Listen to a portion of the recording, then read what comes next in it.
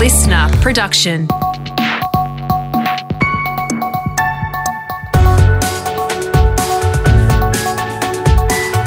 Your morning agenda with Natasha Belling.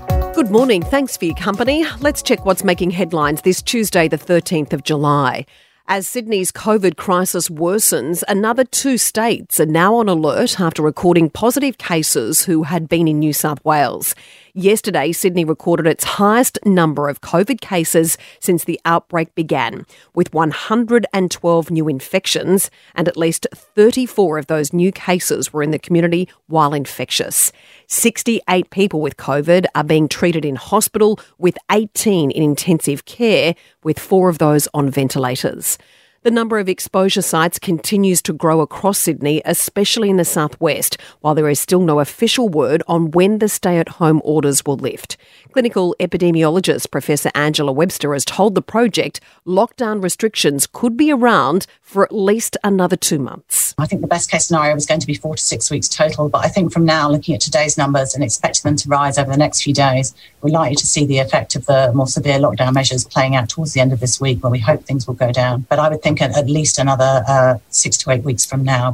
Meantime, there could be some much-needed financial assistance on the way for workers and businesses devastated by the lockdown. A joint financial assistance package is expected to be announced as early as today after being finalised overnight.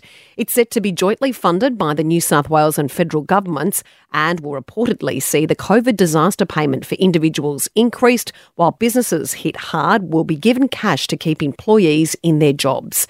Australian Council of Social Service CEO Dr Cassandra Goldie says the lack of support so far has forced people to still go to work. The big message out there is for everybody to stay home, to stay safe. Well, if you're at risk of losing the roof over your head, that means people will not be able to keep themselves safe, and therefore we risk everybody's safety.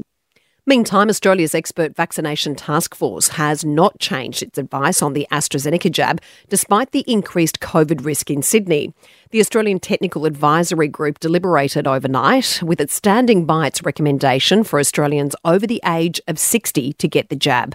It follows the death of a 72-year-old woman from South Australia, likely linked to the AstraZeneca vaccine. And we'll have more details on this story shortly from our reporter on the ground.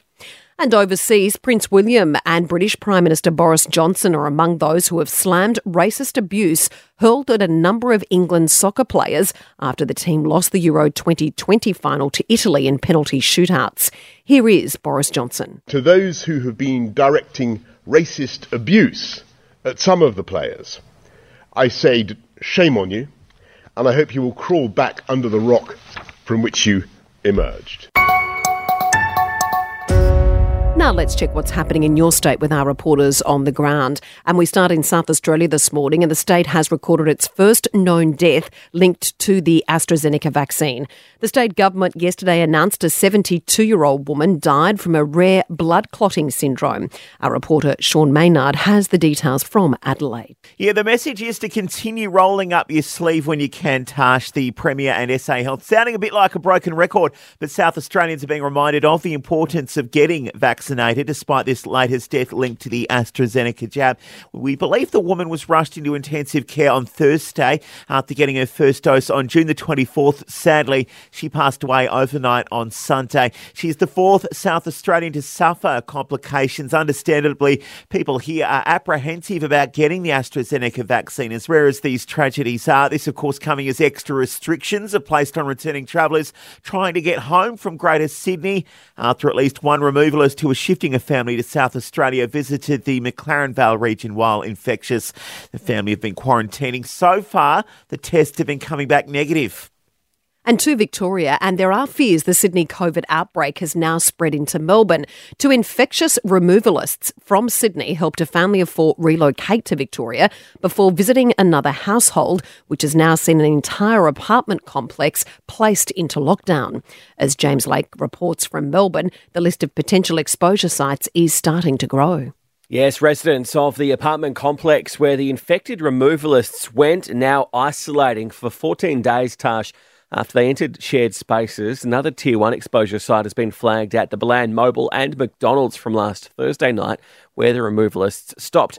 The Coles at Craigieburn Central is also a Tier 1 after an infected case visited on Saturday. And authorities are still trying to interview these truck drivers who came in from New South Wales, then continued on to South Australia to find out where else they stopped in Victoria. Now for the latest in business and finance news, we're joined by Effie Zahos this morning, editor-at-large at Canstar. Effie, good morning. Well, many of us are working from home and are using our computers and phones more, and the ACCC is issuing a new warning that computer scams are on the increase. Yeah, that's right. We are easy targets.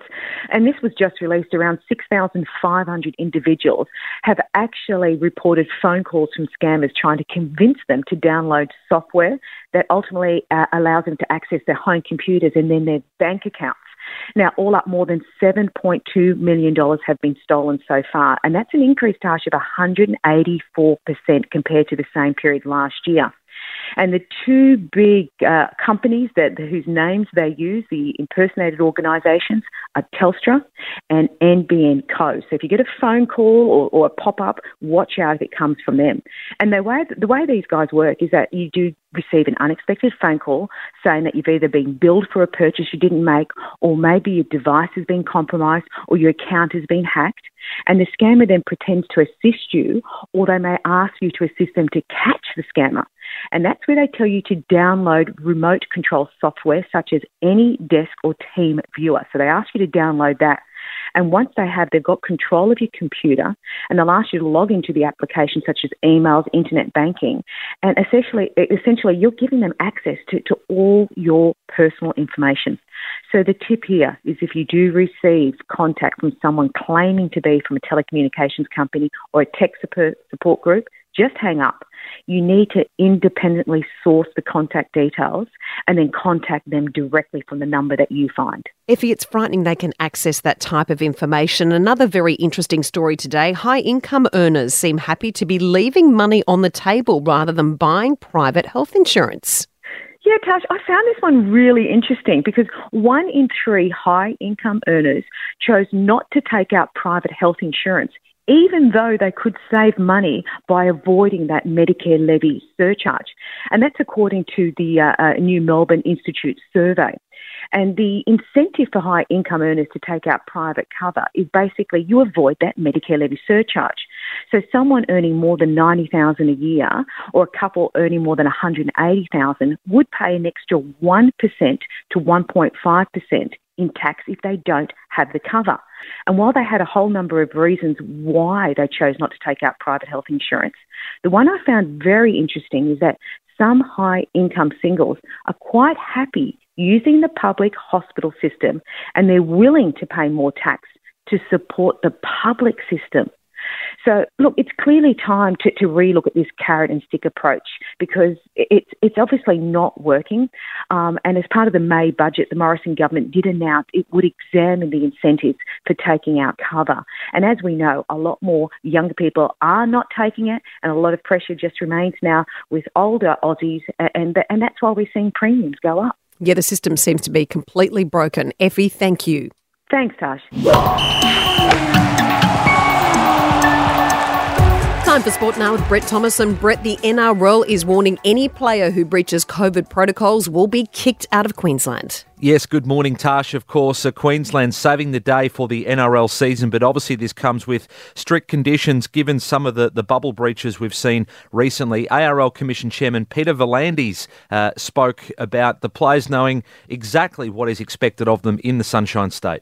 We've got to get rid of that complacency and start to realise that this is now very serious. And I think the players have had the wake-up call, and I'm very confident that they'll abide by the protocols. And the Queensland Government have come out very strong with us today to say that any player that breaches the protocols will be kicked out of Queensland. Some confusion as to whether Dragons duo Zach Lomax and Daniel Alvaro will join St George in their Queensland hub. They've refused to sign legal paperwork that said that no other member of the public was at that infamous Paul Vaughan house party. They're currently currently in 14 days of quarantine, so perhaps they might be able to join them on Sunday once that is up.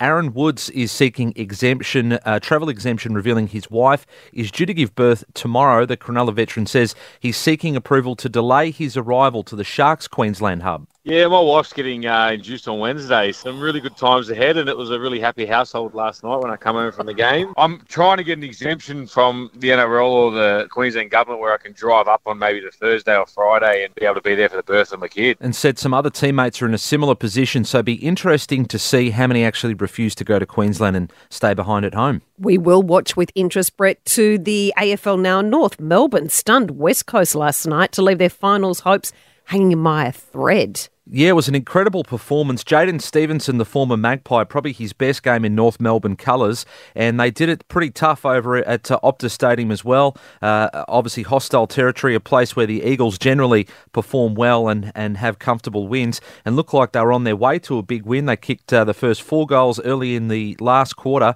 but the Kangaroos managed to respond despite being a very young side. They kicked 4 out of the last 5 goals, and their coach David Noble hopes this is a sign that their rebuild is tracking in the right direction. Yeah, it could be. You know, it's a significant achievement, I think, for our club. I mean, it's really tough here. It's tough to win. We'll probably look back in 12 months' time and maybe this will be the marker from where we move off from. Kangaroos still bottom, but now just 2 points behind the Hawks, who are second bottom. The Eagles in 8th, but just clinging to that last spot in the top 8. They've now lost 3 in a row.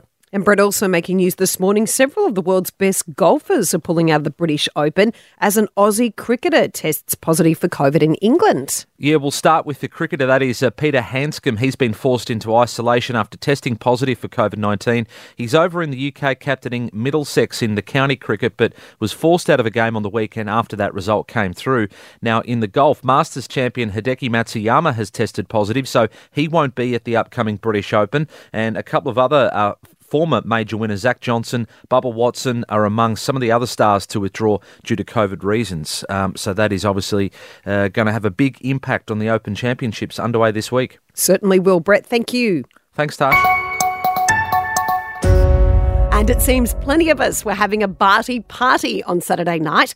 New figures show more than 2 million Australians, or 1 in 13, stayed up very late to watch Ash Barty take out the women's Wimbledon final. The clash finished around 1 a.m. in the morning, with Barty becoming the first female to win the Grand Slam since fellow Australian Yvonne Goolagong Cawley in 1980. Well done to Ash. May the party continue. And that's all you need to know to start your day with your morning agenda in your podcast feed from 6:30 a.m. every weekday morning. You can also catch the latest episode in a whole new world of audio by downloading the new Listener app for free. I'm Natasha Belling. Thanks so much for your company. Have a great day. Stay safe, and we look forward to seeing you tomorrow.